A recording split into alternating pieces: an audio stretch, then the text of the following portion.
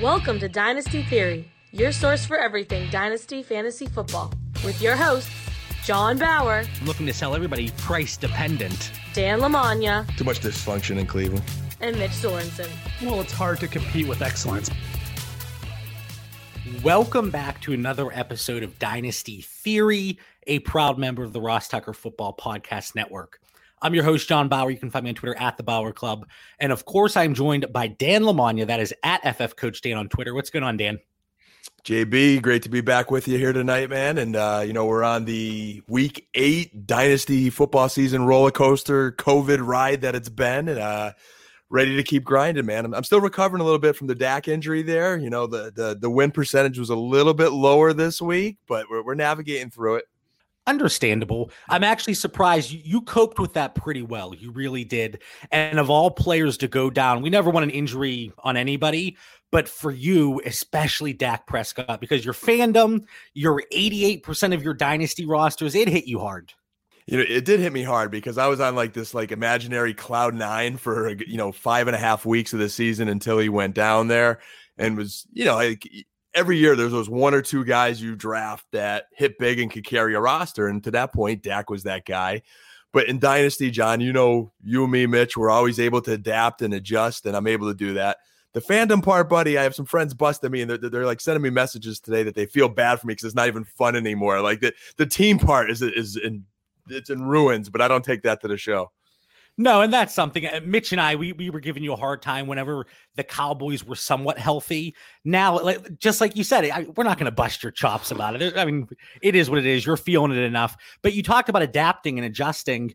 If you're watching live on YouTube and if you're listening to the podcast feed, we're a few minutes in, and I did not introduce our man, Mitch Sorensen. We have a special release time today at 6:30, and Mitch still at work. He's critical to the state of Utah, as we always say. But later tonight, he is going to be on the Open Bar podcast with Jay, Mike, and Gabe. So if you're hanging out tonight, go check that out. I'm sure it's going to be a great time. But we asked Mitch, we said, hey, you're only going to be on Dynasty Theory for a few minutes tonight. Do you mind if we bump up this time a little bit? And Dan, I told you that I'm going to be painting tonight. So maybe I should have kept the time as it was to get out of the painting. That would have been this better strategic move for you, but you're a team player. You're helping the boss out at home. And, it shows how versatile we are. Mitch is doing nighttime pods. We were adjusting. We'll see how it goes for our listeners tonight at 6:30 live. And no matter what, anyone can play back the podcast anytime. Yep. As always, we will be on Stitcher, Spotify, Podbean, iTunes, wherever you listen to podcasts. So we have a lot of things we want to get through tonight. And Dan, I said to you off the air, this could be a super quick show. It could drag on a little bit. I don't know where we're going to go with this. I see a few people popping in here. Owen, as always, thank you, Owen, for dropping here in the chat. He made a trade for Dak today from a contender. He gave up Lamar, Juju, and a third for Dak, DK, a first and a second. If you're not contending, I love that. I absolutely love that. Yeah, the difference, Dak's going to be back and fine next year. So, hey, you swap star quarterbacks, even if Lamar has a slight edge. But the difference now between Metcalf and Juju, and you're getting it first, beautiful. No, that's an absolute steal. So, Owen, well done. And then Jeff from Ireland, all the way from Ireland. Happier with the earlier showtime. That makes sense. What, 5-hour difference somewhere around there? So he has a top 2 pick next year. He has Mahomes and Tua currently at quarterback. Would we draft Lawrence or Fields or go running back? And then he also has Swift and Dobbins on the roster. I'm going to save that question just because we are going to get into a little bit of 2020 rookie draft talk. So let's hang on to that, Jeff, but we are going to get to it. So like I said, we open this up to listener questions on Twitter. People drop some things in there, but some things just popped up that we wanted to talk about. And one comment that we got from somebody, it had to do with taxi squad issues. And Dan, this happens in every league that we're in that has taxi squads. A manager, they're keeping Justin Herbert on their taxi squad. Clearly the best quarterback they have. That's the words from the person that posted the tweet, not from me. But what are your thoughts there? Taxi squad, yes, it's for first or second year players, depending on the language in your bylaws. But what do you think about somebody that keeps their top tier players? And I saw with a Saquon Barkley a few years back. So what are your thoughts there? Mixed feelings. And I think, looking at the show notes tonight, I think ultimately you're going to give the best advice on this question, John. But, for me personally, in the spirit in the game, the love of football, I hate seeing Justin Herbert on the taxi squad and those kind of guys. Put him up. But, hey, if that is part of the strategy and based on depending what the league rules are, if that helps you build your roster because you're still not ready to contend. Again, league rule dependent. We all know the rules going in. I think if you did have an issue with the rules, you need to address them with the commissioner before the season starts. So in general, JB, I see these things, and I know our group chats blow up sometimes. I just ignore them, and I'm like, all right, hey, whatever. We all know the rules. I'm a little more carefree. Maybe you get a little more fired up, JB. What do you think? Really quick, I'm laughing. Owen says, please don't help Jeff. We are in the same league. Owen, I have to. I'm sorry, and we're going to get to it eventually. But I'll give you my Venmo information or PayPal. If you want to shoot some money over, maybe we can give some bad advice on purpose. Some people might say we don't have to give it on purpose. It just happens to come out that way. This is a bipartisan show. We are neutral. We are Switzerland over here. Anyway, so taxi squads.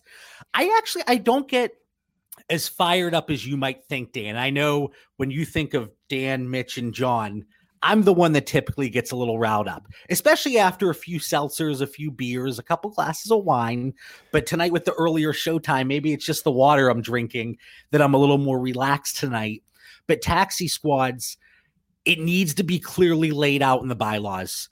There are people, and we had somebody in our Dynasty Theory Listener League chat drop in, hey, there's a league I'm in. What do you guys think about that? Because I'm being told I have to promote some players, and they're not letting me keep them on there. They're rookies, they're second-year players, and per the bylaws, it's allowed. But because they are one of my better assets, I'm being asked to pull them up to my active roster to cover everybody's behinds. I think you need to make sure it's laid out.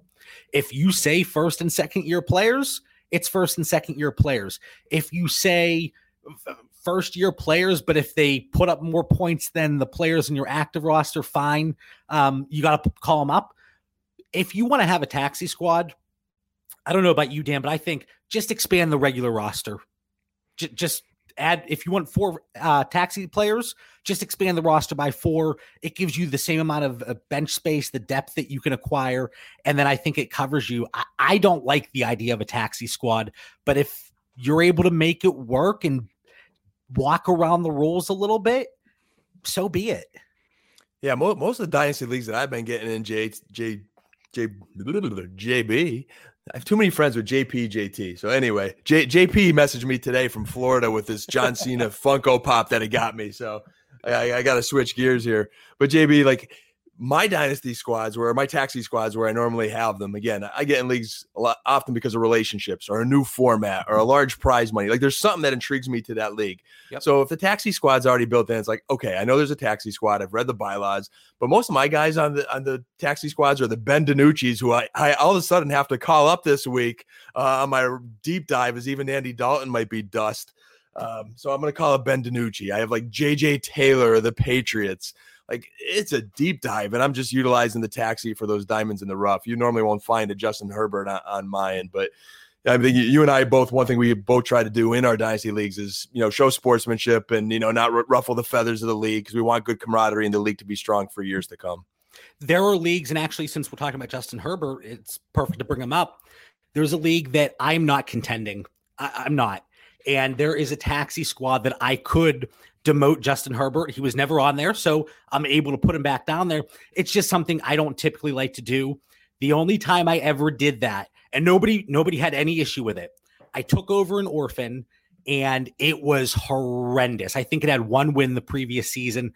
I completely blew it up, but I left certain players, and I can't remember exactly who it was, but I left them on the taxi squad. And they were higher tier players that were better than the garbage I was fielding.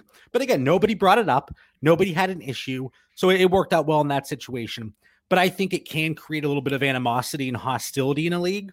And you can start to burn bridges, especially if the conversation escalates. So then it goes back to strategy, and you got to figure out that fine line.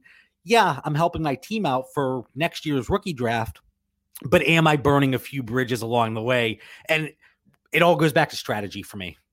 It takes the fun out of it when, like, unless it's a clear part where it is a smart move to have him on your taxi. If JB's competing for, the top three, he's making sure he wants to get in the playoffs. And is that JB, JP, or JT? That was a clear JB that time. Okay. And I'm back on track. So if JB needs me to defeat Mitch to get into the playoffs, it really stinks if Herbert's on my taxi squad and I'm trying to win with Andy Dalton, who out for the week. Like, it just takes the fun out of the matchups week to week. So my bottom line would be, rule of thumb, I'd rather have them up. And so just to close out the conversation, taxi squad, I would prefer not to have one. If you do have one, have very clear-cut roles in place in the bylaws and make sure everybody's on the same page going into that first season. So then if anything pops up, hey guys, we had this covered, and it's not going to be tolerated, and you can just adjust there. But it's whenever you start to, bring in that subjectivity, it gets a little tricky. So that's just our thoughts on it. It was a good question, and it comes up more than I think it should. But yeah, if you have taxi squads, definitely make sure you know the bylaws.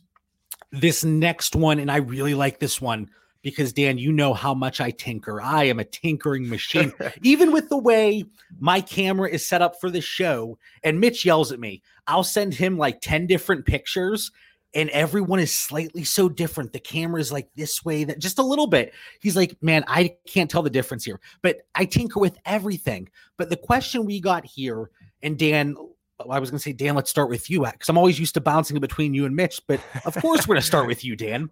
How often should we be adjusting our dynasty rankings? What are your thoughts there?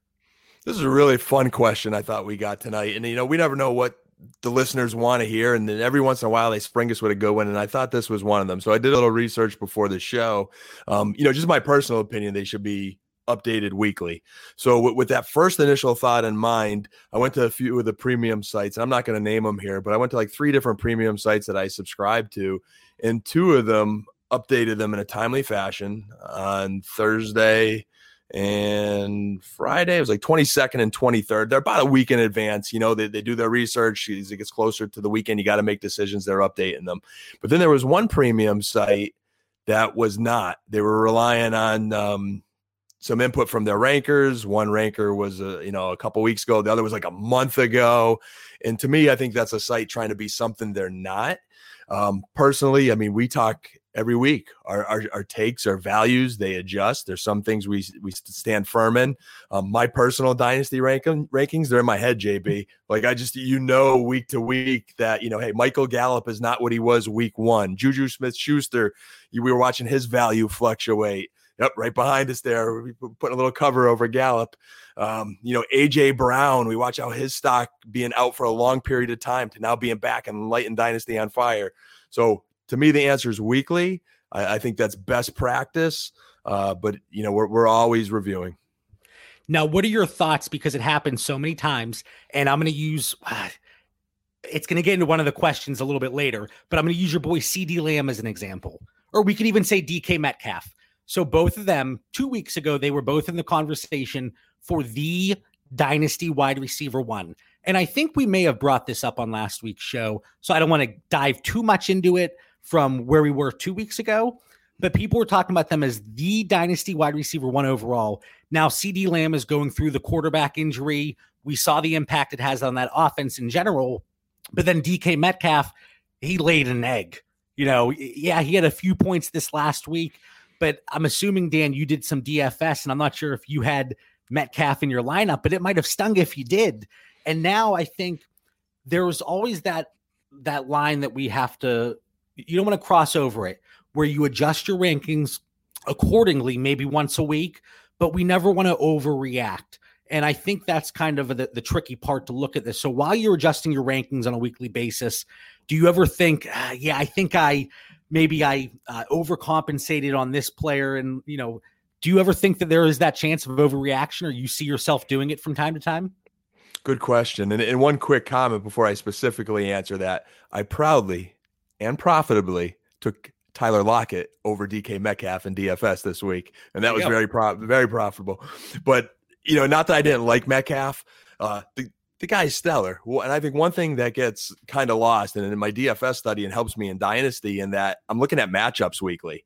Metcalf's a star that you're going to start every week no matter what in Dynasty. But when you do have a deep roster, and John, I know you have a couple of them where it's like, you got some tough decisions some weeks, and there's some weeks where you're putting a very good player on your bench because of the decisions you have.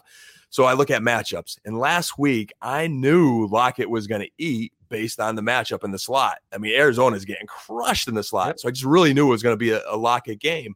So, was Metcalf off a little bit? Yeah, but he's still a superstar. So my rankings in Dynasty aren't dropping Metcalf anywhere. I would gladly take him. But it's more when we get a larger sample size, when a Michael Gallup, I hate to keep picking on my boy in the jersey behind you there, but it's just relevant in my mind right now because I have him in some rosters and I've got to make some decisions on how I use him. I think his future's bright, but I think he's not in a good place right now. And when you have 3-4 sample size weeks of low production, now he becomes matchup specific versus start him every week kind of play. And depending on who we're comparing in the rankings, he's going to drop a few slots in my Dynasty rankings. And then we look at it the other way with Chase Claypool. I know there were people that bumped him up to their top 12 in wide receiver. And I saw the actual rankings that had him in the top 12. And it's really difficult. Like you said, let's see a little bit larger sample size.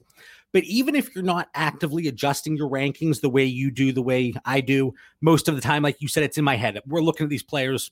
We're looking at values in the matchups and everything. And then we can kind of look at it that way. But even if you don't adjust the rankings weekly, you need to be very conscious of the perceived value in your leagues and in the market. So every market's going to be different. Every league is going to have its own little sub-market. And when you look at your league and okay, they value wide receivers a certain way, or you see, Dan, I see you on Twitter, CeeDee Lamb is my wide receiver 1 overall, and you come to acquire CeeDee Lamb off of me, you know that you're not getting him at the current face value. I know how you value him. And I think it's very important to keep your finger on the pulse of the market in your league. And while you might have, we'll keep saying CeeDee Lamb, you have CeeDee Lamb as wide receiver 8 in Dynasty, but most of the community might be higher. I think that's when you really need to adjust. I think the biggest thing is whenever you're selling at a discount because of what we've seen over 1 or 2 weeks. One example, warranted or not, is Mike Evans. Yes, Antonio Brown's coming back. He's joining the wide receiver core there. Chris Godwin, the broken finger. So maybe that helps Evans out a little bit. We've seen the splits between Evans whenever Godwin is there and he's not there.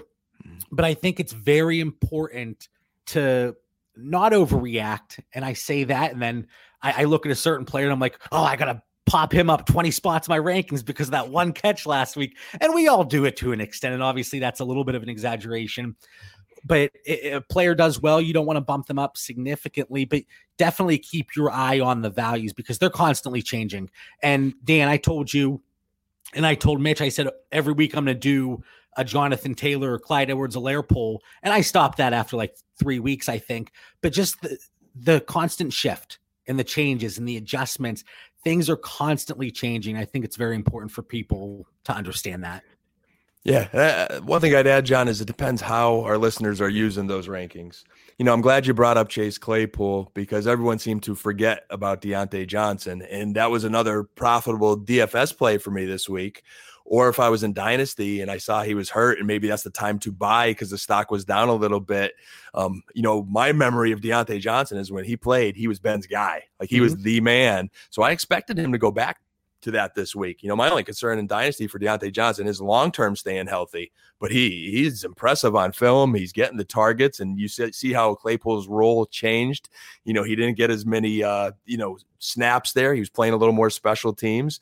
So that's where I think the coach in me comes out, and it really helps because I'm trying to think of, okay, how is Coach Tomlin in that offense going to adjust this week with Deontay Johnson coming back? And for me, the biggest question is where's Juju still landing in this? He's the one I think we're all trying to figure out long-term what's going on with Juju. But for our listeners, like my rankings, to me, I don't really look at rankings much in Dynasty. Again, they're primarily in my head. There will be certain times if I'm making a trade with John or someone in my league where like I'll feel like I'm high or low on a certain guy, and I will look at consensus just to see if I'm like off base or where I'm at. So that's when it's good to look at other rankings online. So I think it should be weekly because when that time comes where you do look at them, I think a service is doing you an injustice if they're not keeping their content up to date. And last thing I want to talk about here with the changing dynasty rankings, I don't think we see it at this point now. We've seen 7 weeks, but how often, especially during the offseason, Dan, it's 3 months after a startup. Let's say we did a startup in April or May, whenever, and you send a trade offer to somebody and they say, hey, Dan, you took that guy 2 rounds after I took player X. And it's even in the offseason when perceived values are changing, we all have to adapt. And where you took a player in the startup, it doesn't matter. What you paid to acquire a player after week 2, it doesn't matter anymore. So I actually got a response, and I forget what player it was involving, but they were very candid. And they said, John, I can't, that's a fair offer, but because of what I paid for him, I can't trade him for that. And I wish I could remember the specific player, but it's like the whole sunk cost fallacy and getting into that a little bit. But things are constantly changing. Sometimes you have to be willing to eat the value that you paid. Most certainly, because if I paid for something way back when, it really depends on, hey, what is that value now? Just because it's low now, if I still think he's going to meet that value that I paid for him, then maybe I am telling you that, John. I'll be like, you know what? I still believe in him. I'm going to stick it through. But the reason I'm not going to trade you is not going to be because of what I paid back then. It's because I still think the guy's going to be great. The CD Lambs and Jerry Jeudy's, I think they're going to be great no matter what. The question is, hey, what's their value now? That's a little bit different with Dak to Dalton. That's a little bit different with a struggling Denver offense than, again, I think they're going to pay dividends a little bit more in the future than now, but I'm not selling. But anyway, that long-winded answer from both of us for dynasty rankings. If you're thinking about rankings from 3 weeks ago, it's outdated.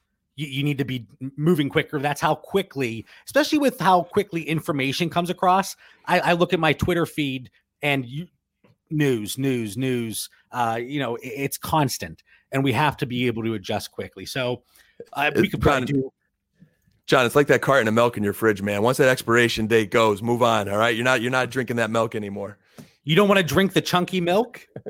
No chunky milk on your dynasty rosters. If you learned anything tonight, no chunky milk. All right, so no chunky milk. Dynasty transparency, and this is something that Scott Connor commented on the tweet, and he and we've had some great conversations, and we both talked about transparency. And Dan, you saw this on the show sheet. You're like, JB, what the heck are you saying? What do you mean dynasty transparency? And all we're saying is hold yourself accountable. If you come to us for information or opinions, because it's all opinions, most of this it's opinion based, and I think people understand that. But being transparent, every Tuesday I put out a tweet, and I'm retweeting an old tweet, so it's in a thread. But I say what my win rate was for the week, what I am on the season, and then what percent of my teams are 7-0, 6-1, 5-2, and I'm being very transparent. And if you come to us for advice and you see, oh, JB has 75% of his rosters under 500, I don't know about this guy.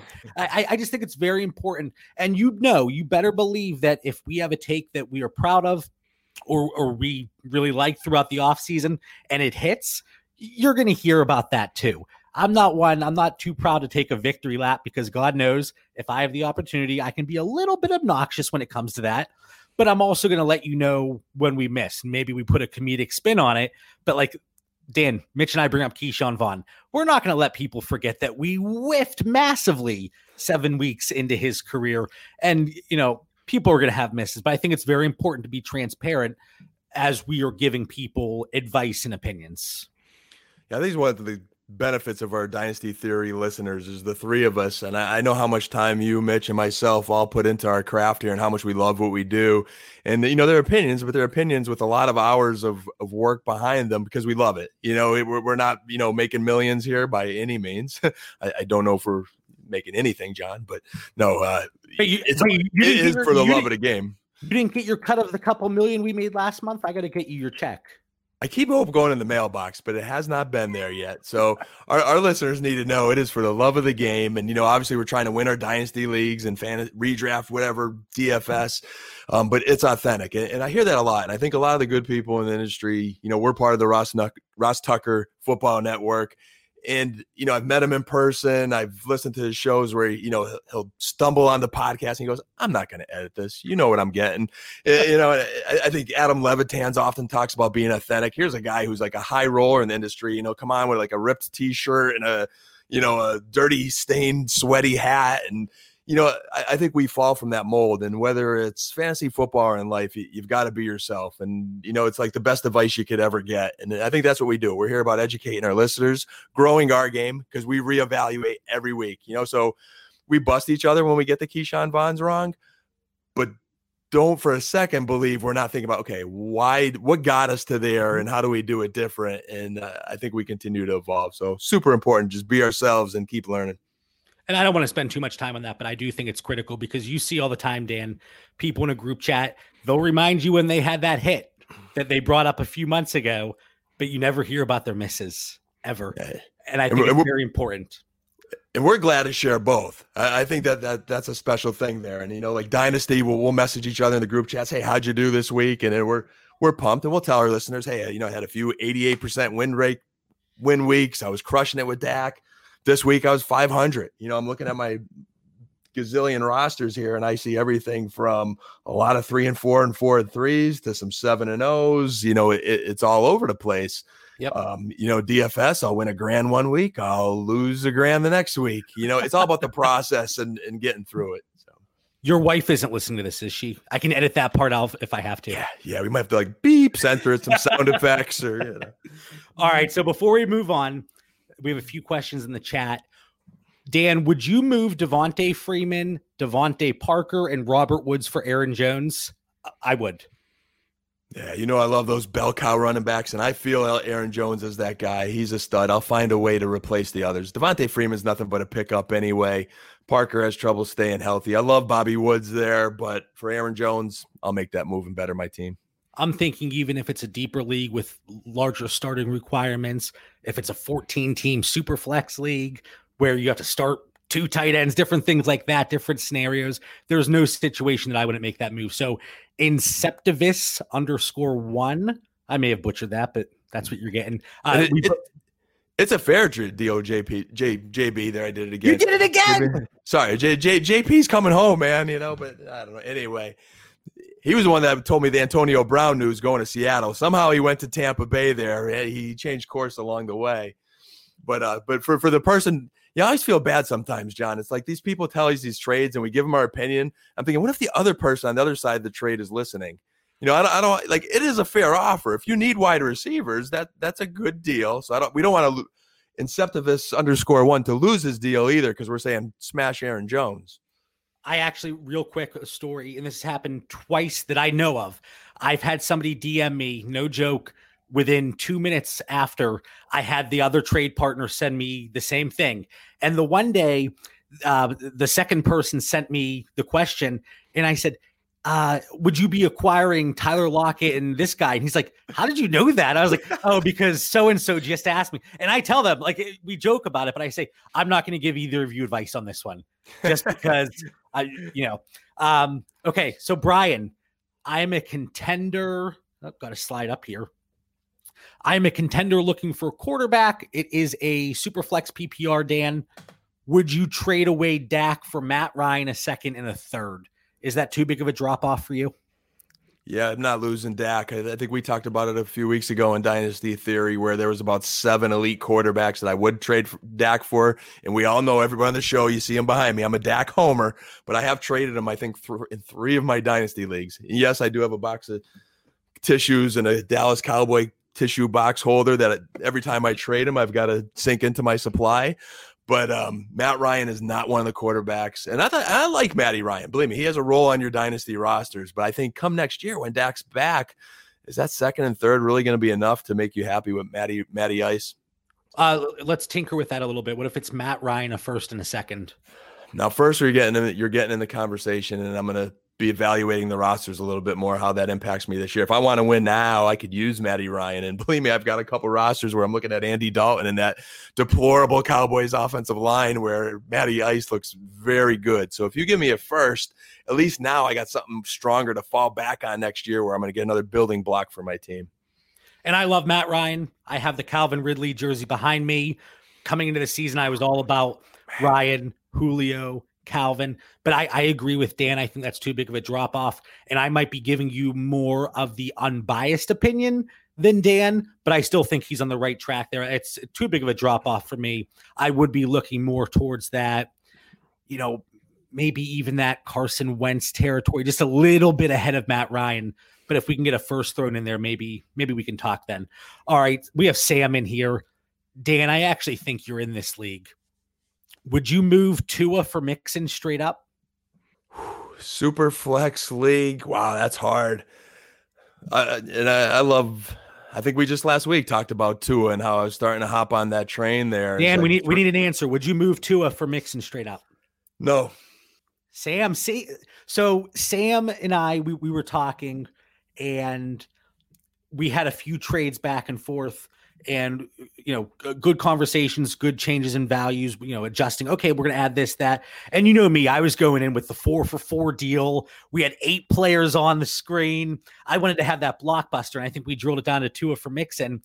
And then we didn't get the trade done before the week. And after that week, Tua gets named the starter heading in, after the bye. And I had to do it. I said, I'm going to want a little bit more. And I really hope that I'm getting this trade right because, Dan, how many leagues I'm in, how many trade discussions I've been in. So Sam's probably sitting here thinking that's not at all how this went, but I think it is. And I'm going to stick with that story.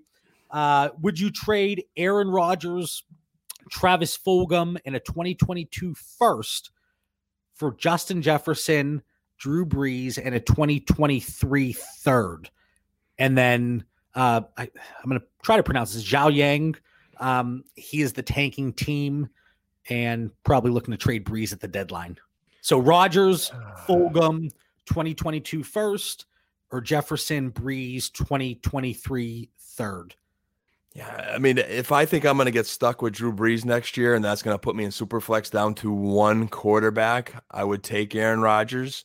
I'm starting to believe a little more in Fulgham. I'm actually in a league we're in, JB. You got him for a 3rd round pick. I could have had him for a 3rd round pick also. I declined it at the time, and I'm regretting it a little bit. I have some more wide receiver depth in that league, so that's kind of why I held. Love Justin Jefferson, but I would lean Rodgers in a first. If I knew, if it was guaranteed, and of course this is unrealistic, if it was guaranteed that I could move Drew Brees and get a decent return, I think that's a price I'd be willing to pay with Justin Jefferson. Zhao, can you throw in who your other quarterbacks might be? And you could probably replace Justin Jefferson with that first, and then you have Aaron Rodgers. Right. There's some nice receivers coming out next year. Right. Yeah, so I just hate getting stuck with Drew Brees here because if you can't move him, this very well could be his last season. And I hate for players for their dynasty value to die on my roster. And one more question. Full PPR just got offered Ezekiel Elliott, Mike Evans, and T. Higgins for Christian McCaffrey. Current running backs, Aaron Jones, Austin Eckler, CMC, and Antonio Gibson. Current wide receivers, Tyler Lockett, Calvin Ridley, and Claypool. So a lot going on there. But back to the trade, Dan. Zeke, Mike Evans, and T. Higgins for Christian McCaffrey. This is fresh, sensitive, close to the core for me here. I traded Zeke today to Mitchell in a league for Derrick Henry. And some fab. I got to get the fab thrown in there. Is that little something to go home and tell mom about. This trade here, I would try just get a little bit extra in with McCaffrey. T. Higgins is a rising star here. He seems to be coming into his own in Cincinnati. Mike Evans, I know everybody's concerned about right now, but I'm not going to hop completely off that train yet and just give him away. Wait, really quick. Are you saying you want more on the CMC side? I would just counter trying to get a couple small pieces and nothing big, nothing that's going to tilt the trade, but I would try to get a little something else. Well, no, you have CMC. Would you move him for those pieces? So I just got offered Zeke, Evans, and Higgins. Yeah, I think I take it, JB. It gives you a lot of trade tools, and you still have an elite back. The only concern I guess even as Dallas stinks, Zeke will still score for you, but he's not going to put up McCaffrey numbers this season. McCaffrey comes back healthy this week. He's getting ready to eat in that Carolina offense.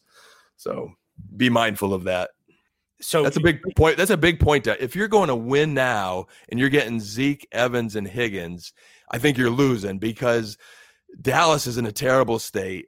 Mike Evans' situation is getting worse by the minute because he was struggling every time Godwin played, and now you throw in Antonio Brown, and I don't think Higgins is going to necessarily carry you. Like, you're going to be giving up a 30-point guy in CMC weekly. There's no reason to think he's not going to be healthy in the man the rest of the way. So if you're contending, you're saying keep CMC. Otherwise, let's go the package route here. Yep. All right, and then back to Zhao. He has the pick that he'll get Trevor Lawrence or Justin Fields. I think I got that right. So maybe in that case, knowing that you have one of those players coming on, that's a possibility. Maybe you do bring in Justin Jefferson. Yeah, I would like to see the entire roster there, but I think it's a fair trade either way, and especially if you can ship off Drew Brees before the trade deadline. And then we'll get to one more question here from Owen again. Can we see Zeke leaving Dallas to allow cap space for Dak?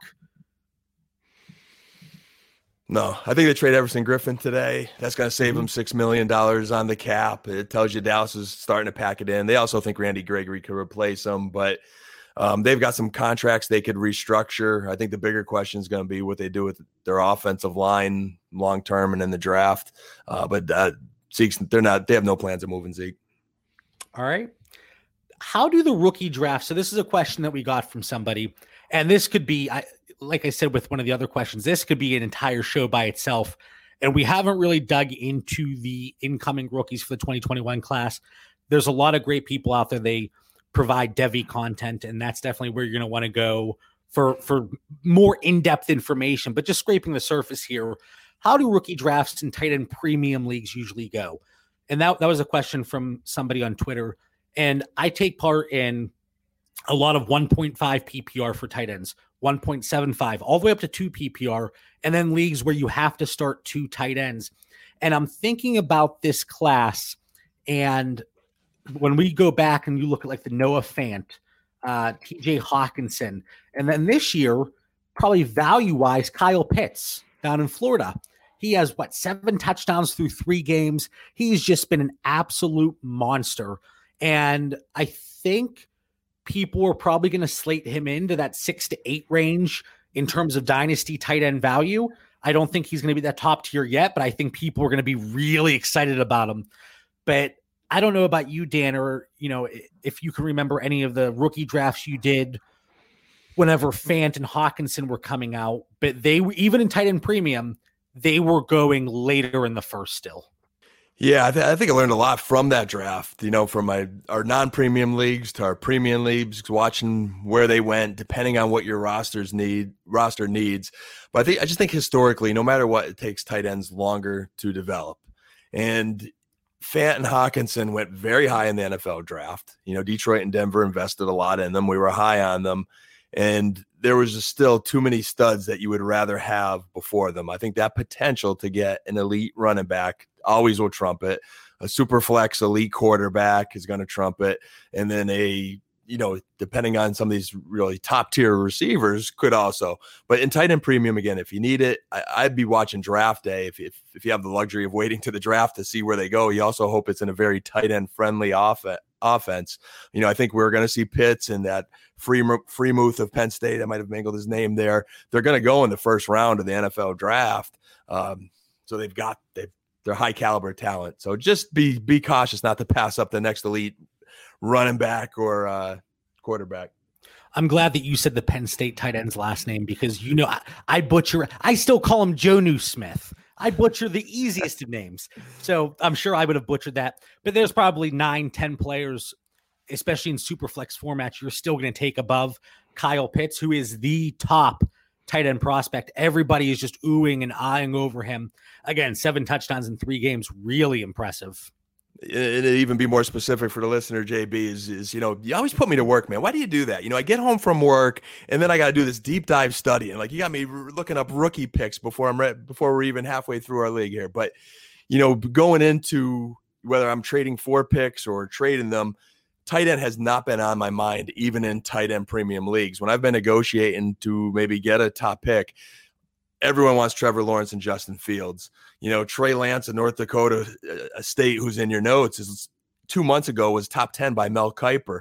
Mac Jones of Alabama stock rising. But I think Lawrence, Fields, and Lance, that's what I was thinking before I even thought of tight end and premium. Travis Etienne, I like back to last year.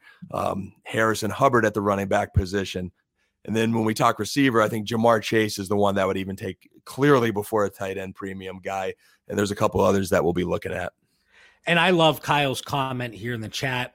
And even when you look at tight end premium leagues, we take part in a lot of the 2 PPR, a lot of those safe leagues. And there are some where I'm trying to stock up on those higher end tight ends. I have a few leagues that I have the Kittle Kelsey combination, and I just love the way those teams look. But Kyle makes a great point. I would just buy those tight ends a year later once the value comes down after a bad rookie season, because they all typically have them. And that's true. Noah Fant, TJ Hawkinson, that hype was real. Detroit, Denver, just because of the draft capital, but also the way we thought they were going to be utilized and the opportunity there day one.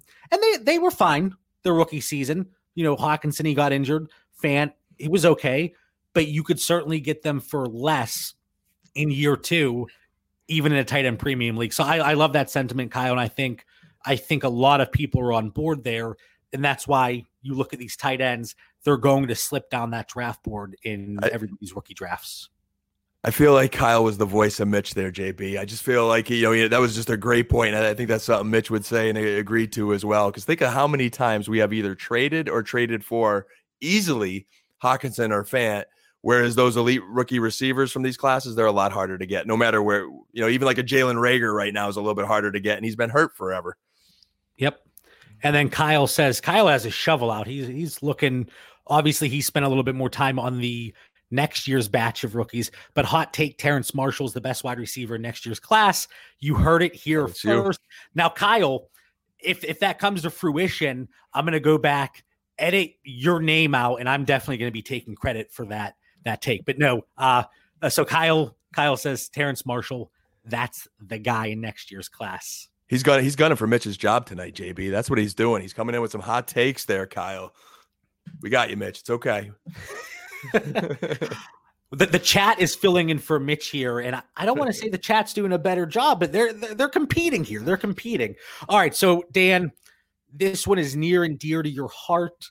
How much does the future of the Dallas Cowboys, and let's look at this like the immediate future first, how much does it impact CeeDee Lamb's dynasty value? So like I said, we talked about this previously on Dynasty Theory, and CeeDee Lamb, a lot of people, they had him creeping up near that first overall spot. The season he was having so far, a historic season.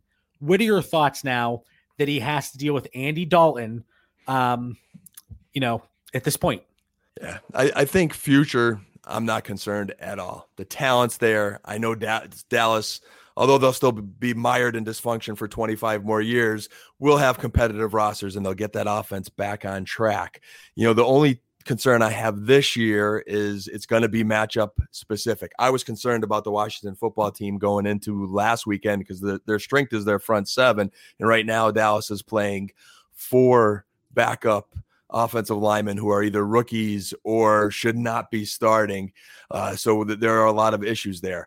But I think there are times, even this year, Lamb will help you. The good news is he's in the slot, and sometimes you get some very favorable matchups, and you got to get the ball out of your hands. That just didn't present itself against Washington. So I think this year, now where I would start Lamb automatically, if I have the T.Y. Hiltons and A.J. Greens or whoever's still on my roster, matchup specific. I know Hilton was probably a bad example, John, but I'm still holding hope. That's why I win. Bye week, 2 weeks to prepare, JB. This is my hope. But there are going to be those certain guys that you may start over them. Long term, let me tell you what's going to happen. They're going to go into this offseason. They're probably going to draft an offensive lineman or help it through free agency. Tyron Smith's going to be back at left tackle, which I'm still concerned about him staying healthy, period. Lael Collins will be back at right tackle and be fine. Zach Martin's going to come back this year. He just had a concussion, so he will be back at right guard. The O-line is going to get better. Depth was a strength of theirs this year at one point, but it just got depleted so bad. But Lamb's going to be fine. Jeff dropped a question there. We'll get to it in a second, just to keep on the CD Lamb train here. So my man, Ben DiNucci from Pittsburgh, Pine Richland. I went to North Hills, not very far away. And actually, Dan, I was trying to surprise you, but after some of these guys got drafted a little bit lower in the draft, a little bit later, if they had their DMs open, I have no shame. Ben DiNucci was one of the guys that I slid into his DMs, still waiting on that response 6 months later. But Ben, if you're listening to Dynasty Theory, you want to jump on and discuss this great opportunity you have with the Dallas Cowboys, let me know. But do you think anything changes with Mr. DiNucci? Because Andy Dalton, he got leveled last week, and he's in concussion protocol. You have to assume he's out. Maybe you think Ben DiNucci just looks to get the ball out very quickly. Against Philadelphia this week, I would run. I think it could be another potential bloodbath. They're two teams that hate each other. My only hope is maybe a week of adjustments and Dallas being ticked off and that division rival.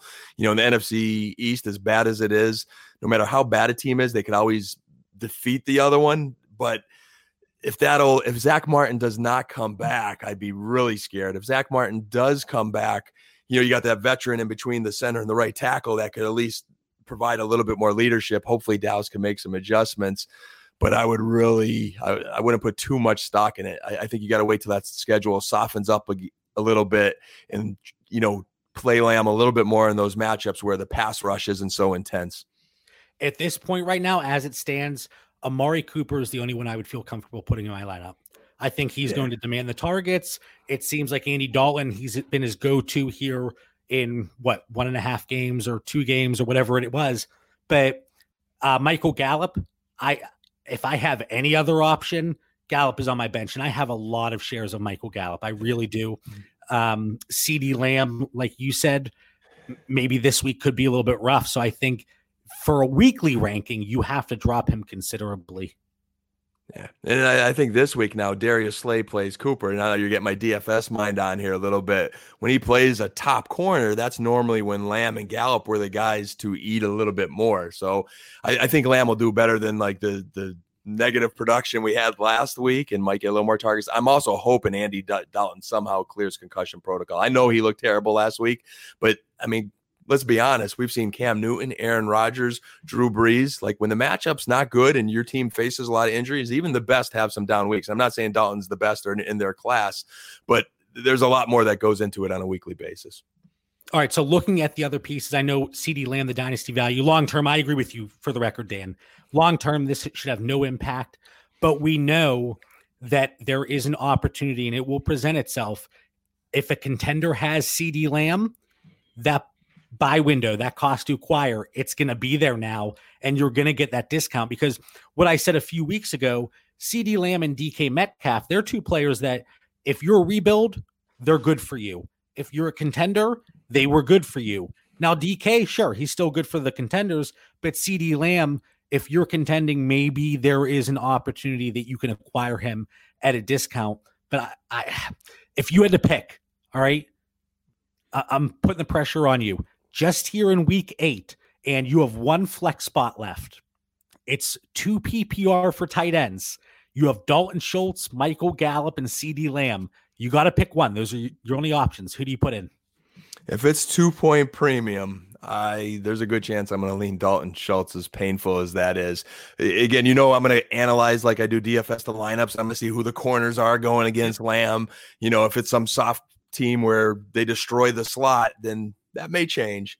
But if all things are equal or the matchup's not good, I would go Dalton Schultz. Tight end premium. And I have Dalton on a few rosters. I really thought this was going to be the Blake Jarwin year. I thought he was going to go off, but he had the injury early. Kyle says Cowboys equal dysfunctional, equal somehow screw up Lamb. Dan, I'm sorry, but you got to throw that D word, dysfunctional. The dysfunctional Dallas Cowboys, it's there. It is. And, hey, where dysfunction comes in, if I have an elite slot wide receiver and it's between Lamb and Justin Jefferson, maybe like a team that's not dysfunctional, it might tilt the scale for me, but Dallas is going to score points. Their dysfunction is just they're going to lose. It's just unfortunately from a guy that has a lot of Cowboys on his roster, I'm like counting down to 2021 when Dak Prescott comes back and the O-line is fixed. So then they'll still be dysfunctional and maybe lose, but they'll do it scoring fantasy points. All right, so I want to get to Jeff's question before we hit our last talking point tonight. If you had the choice, who do you prefer at quarterback in Superflex Dynasty going forward? And Jeff, this is a great question because it's a conversation that I think everybody is having. So Dan, Joe Burrow, Tua, Herbert, how do you have them ordered right now? I'm going to stick with my original picks and Burrow, Tua, Herbert. I was going to say that should be easy for you. So if they didn't check it out, was that last week's episode? We did the rookie draft redo and it was a fun show. And I got to give that quick plug, but go back. We went through 18 rookie picks. We reevaluated with all the information we have now. Where were we going to take them? And there were some pretty big shifts from all three of us. And it was an interesting conversation and kind of looking at where we are now on them. But yeah, Dan took Burrow and Tua. I actually got Herbert at the 109. I was thrilled. I told Dan and Mitch, you guys blew it. You let him slip to me there. But I think I go, I'm going to go Herbert, Burrow, Tua. Tua's got to be 3 just because we haven't seen him yet. It's not a significant drop. I could see all of them in that 8 to 13 or 14 range. I think they're all really close together. I know some people, they say Tua hasn't proven himself, but Burrow and Herbert, we've been down that road with Baker Mayfield. Fantastic his rookie season, and he was setting rookie records. And I'm not going to drop Tua because we haven't seen him when we've seen Burrow and Herbert such a limited sample size. This is a special class. And I think to your take of looking at Herbert, this does take me to dysfunction because where I think Tua could surpass them all is the Miami Dolphins, the direction that organization's trending in. If they keep building each offseason with the free agents, like that team is playing, they're balling out for Coach Flores with not a lot of talent last year, this year with Fitzmagic. And I think if that organization keeps trending right, they could be building something special. The Chargers, I think based on what we're seeing right now and that connection with Keenan Allen, Herbert looks attractive, JB, so that makes a lot of sense. But what I get concerned about a little bit is if they don't play weak teams, they find a way to lose games. And I can see the head coach and coaching staff getting fired in the next couple of years. And then we got to see, what direction do the Chargers going? And then the Bengals are the Bengals, man. They're like the Bungles. Like I just, that's my only fear there is the history of that organization. But boy, that kid looks talented. Yeah, I don't know if you can go wrong, and I hate to be wishy-washy. And my go-to saying whenever I think two players are really close together, I'm not going to argue with you, Dan, if you take Burrow over Herbert. Of course, when we did our rookie draft redo, I love the value that you guys let Herbert slip down to me 9th overall. But when you look at these three, if you went out and said Joe Burrow is my 101 out of those three, I wouldn't argue with you. The only one that I would have an issue with today is Tua, but we see couple of games from him, maybe he does bump up a spot or two. So I think all three are just going to be fantastic. Great conversation that we're going to be having for some time to come. And hey, like we talked about dynasty rankings earlier in the show, they change. You update them weekly. We're going to be watching Tua closely. Yeah. I just think with the ceiling we've seen from Herbert, and but again, I'm kind of talking myself through this now. Burrow really isn't that far behind. And even though the Chargers offensive line isn't incredible, it's better than what the Bengals have to offer. But yeah, I'll go Herbert, Burrow, Tua. Ask me next week. That might be flipped and flopped in every direction. Last thing we want to talk about, and Dan, this is a really good question for you because, and me too, but I think we have some teams that fit this category.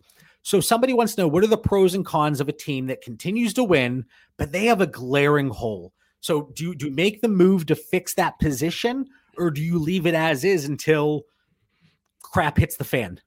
Yeah, I felt when reading the show note that I have an answer. I'm just worried that it's maybe too simplistic, JB, and you could give your analysis on that. My answer is you fix it if possible, as soon as possible, because none of us want to have a glaring hole. And we've Right. talked in recent weeks about our roster management, whether you're 7-0 or whatever your record is. I mean, we talk about that Dak injury. One injury shifted a lot of my rosters. So I'm not going to take anything for granted. But also, I think you wait it out to get the best deal if you have to. It's because you have that glaring hole. If you keep winning, okay, I'm not going to panic just because I have a glaring hole and let some owner take advantage of me, and then that trade still bites me later on. So you may have to be patient. I think my general philosophy is each week, no matter what, whether you're 7-0, 0-7, have one or two glaring holes, you want to improve your roster. So through free agency and injuries, that impacts the assets you have to trade in a week or two from now. And it also impacts other teams' needs based on what they have. So the trade market in 1 week is not necessarily the same as another. So fix that glaring hole as soon as you can, but don't be hasty because a lot of things change week to week. I made this analogy, and it was a guest spot, and it might have been with Scott Connor, but I said, some of the trades that people make, and actually it might have been on Dynasty Theory. I don't know what the heck. I don't even know what day it is anymore. But those cartoons where somebody was in a like a little boat, and there was a hole and water was coming up, and they had to plug that hole, and then water was coming up here, and they had to plug it there, and they're using anything they can to plug that hole. That's kind of what we're seeing here with a lot of these teams, where if you lost a Dak, if you lost a Barkley, a CMC, that's where the water's coming up, and you gotta stop that water from coming in. But now you created another hole, and I think it's very important that you could take a position of strength. And I'm looking at a roster. There's a co-managed team that I have with Mitch. We made a trade earlier today. And Dan, are you in this league? You're in this league. You're second place right now. I don't want to make your head too big. It's the Heirloom. Yes, very competitive league. So we have Devontae Adams, Keenan Allen, Mike Evans, Kenny Golladay, Calvin Ridley. It's a 2 PPR for tight ends. Our starting tight end was Cameron Brate.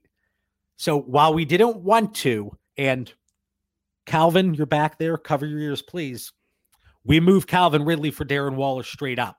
Now, while I love Calvin Ridley, we had that glaring hole where Darren Waller in this setting, he's averaging 22 points a game. Cameron Brate averaging 4 points per game. So we're picking up a big difference there. And then we have some other wide receivers we can plug in. But we thought we were strong enough. Now, if you're dropping down to 3 starting wide receivers, 3 higher profile receivers, and you have to start 3, I would advise against it, just because now if you have an injury, you're looking to fill that right there. And it's a constant cycle. So I think you have to be very careful. But Dan, like you said, it is very simple. I think you have to look to fix it sooner rather than later, because what happens if you're in a league, and Dan, you saw this, you saw it countless times. You have Dak Prescott. Now you're down to one viable quarterback option. You know the trade offers that you got, whether it involved Dak or other pieces. People see that you are crippled, and they try to take advantage of that, and you're not going to move somebody to discount. I saw somebody that's in a few leagues with me pop in the chat earlier, Brett, and we're in year 3 of one of our dynasty leagues. Year 1, I got on him. I said, Brett, it's super flex. You got to get your quarterbacks, got to get them. And he didn't get them. And in the chat, we would constantly be going at each other, mostly playful banter. Sometimes I think it got a little ferocious, if you will. Me hot-headed over here. But you can't, I don't even know where was I going with that story? I'm all lost over here. You were filling holes in ships, JB. And I think your Waller Ridley analogy trade was the best, because if you go back and listen to our Dak episode, you'll get a lot of takes on filling holes in ships and trades and not to settle and how to not put yourself in a hole. But the Darren Waller trade I thought was a great one for you guys, and it was a great one for Beck. Oh, we got a TO here. Yes, sir. Timeout. It came back to me. Anyway, people were trying to he was getting offers to get a quarterback, and it was driving me nuts. You see that he's in a terrible situation at quarterback. Don't give him any friends and family discount. Make him pay. And that's where I was going with it. I go on these rants and I ramble when halfway through, I'm like, I don't even know where I'm going. But anyway, yeah, Darren Waller, you like that trade. Sing my praises. Because what happens next year is you're not stuck. Like if that was Jonnu Smith, and I love Jonnu Smith, and I still do, even though he's had a couple quiet weeks, that wouldn't be close for me. But I think the only tight ends that you would trade that would fill your hole in your ship, but also not have any regrets next year is Darren Waller, George Kittle, Travis Kelce. Like outside of that, I don't even think you're talking. So you fill the hole without mortgaging your house next year. Nice job. And you will miss Ridley. You know that, but you're still deep at wide receiver. So your roster is still going to be strong. Yeah, until Mike Evans completely disappears, Devontae Adams, knock on wood, he gets injured again, and now we're down to 2 starting receivers. But hopefully we can, the ship analogy, that we keep righting the ship here.